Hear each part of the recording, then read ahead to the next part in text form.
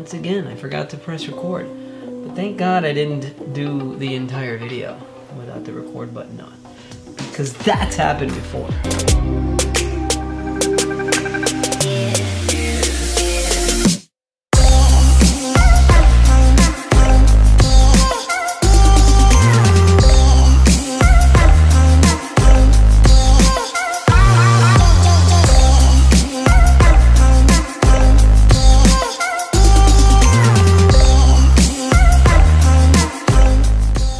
What's up, advocates, and welcome back to another episode of the Commercial Claims Show.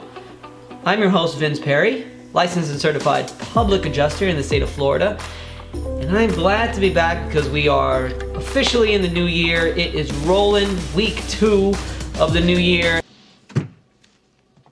Merry New Year! And I don't know about you guys, but I've been moving and shaking, baby.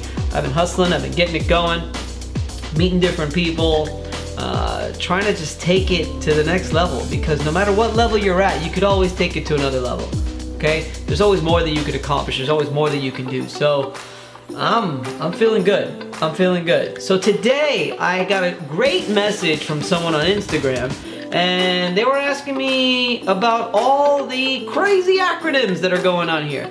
Here's Johnny. Now this, I'll tell you, it's a very beginner's video here, so just FYI, for those of you that have been doing this for a while, you're probably not going to get much from this video, so you can press stop now. Goodbye. See you next week. Take care now. Bye-bye then.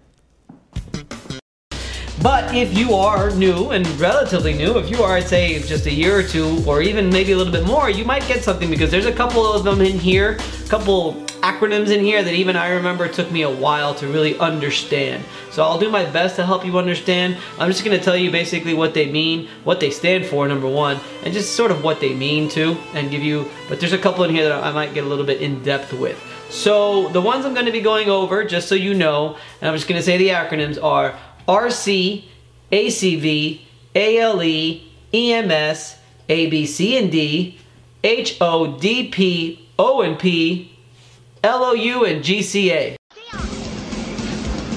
Whoa! Did you get all that? I'm pretty sure I hit almost every letter in the alphabet there, except X, Y, and Z. But you know, let's see. Like I said, if that's too elementary for you, then well, so be it. But you know, okay. So, first one, RC. I'm going to give you, these are going to be the tough, this is the toughest one in my opinion. The difference between RC and ACV. RC means replacement cost. ACV means actual cash value. Those of you who have done some claims already, have you noticed that when the estimate comes in, you see a little number underneath the amount of the estimate that knocks out a big chunk of that estimate? It's called recoverable depreciation. I guess we'd call that RD. Recoverable depreciation is what they take out of the estimate, and you're just like, well, what the hell? If you wrote an estimate for $50,000, why are you taking away $5,000 or $4,000 or $10,000 or $11,000? That's not cool. And then you see the deductible, and then you see even at the bottom of that, you'll see once depreciation is recovered, this is what you'll end up with. So they try to make it sound all like, oh, look, don't worry, we're pretending to take this out, but we're not really going to take this out, but then we're actually going to take it out. You know, that's not cool. Well, that's what they're taking out is called recoverable depreciation. And that is basically determined by RC, replacement cost, ACV, actual cash value. So, what that means is you'll have clients that will say, well, I have a replacement cost policy, so therefore I should get full value. And yes, you do. Whether you do or whether you don't, you most likely have a replacement cost value. Most replacement cost insurance policy. Most policies are. But what they do is they don't give you that up front. What they do is, here's what they do. So you have your replacement costs, you have your actual cash value. I'm laughing right now because I'm already feel like I'm confusing a lot of people. Yes? Yes? I don't get it. Because this is the one that took me years to really, really understand. Okay, so if you have a tile floor, okay, and that tile floor you've had that tile floor for 15 years in your house. Okay, well that tile floor has depreciated in value. Obviously, right? Not just because it's 15 years old, but also because people have been walking on it for 15 years. You've probably cleaned it a million times and shined and buffed it or do whatever it is that you do with your tile. You've dropped things on it, you've broken stuff on it. So what happens is, over the years, it depreciates in value. It's not worth the same. Even with inflation and all these things, it's not. If you were to put brand new tile on there, you're basically technically putting on something newer, something better. So what they do is they take away the depreciation, and the depreciation is just an amount that's calculated that over time that tile floor loses its value. So what the depreciation is exactly how much value that has lost. Well, not exactly, according to the estimating software that the insurance company is using.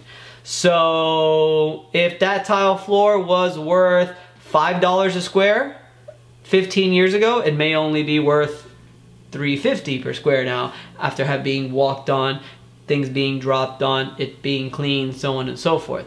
So what they pay you for when you get paid on that claim, so if it was worth $5, if new ceramic tile flooring is worth, let's say, $5 per square foot, but because your tile is 15 years old, it's now worth $3.50, that is the actual cash value. The $3.50 is the actual cash value of what your tile is worth. So they're going to pay you the actual cash value of what your tile is worth. They're not going to replace. They're not going to pay you for the replacement cost. The replacement cost is what the tile costs today.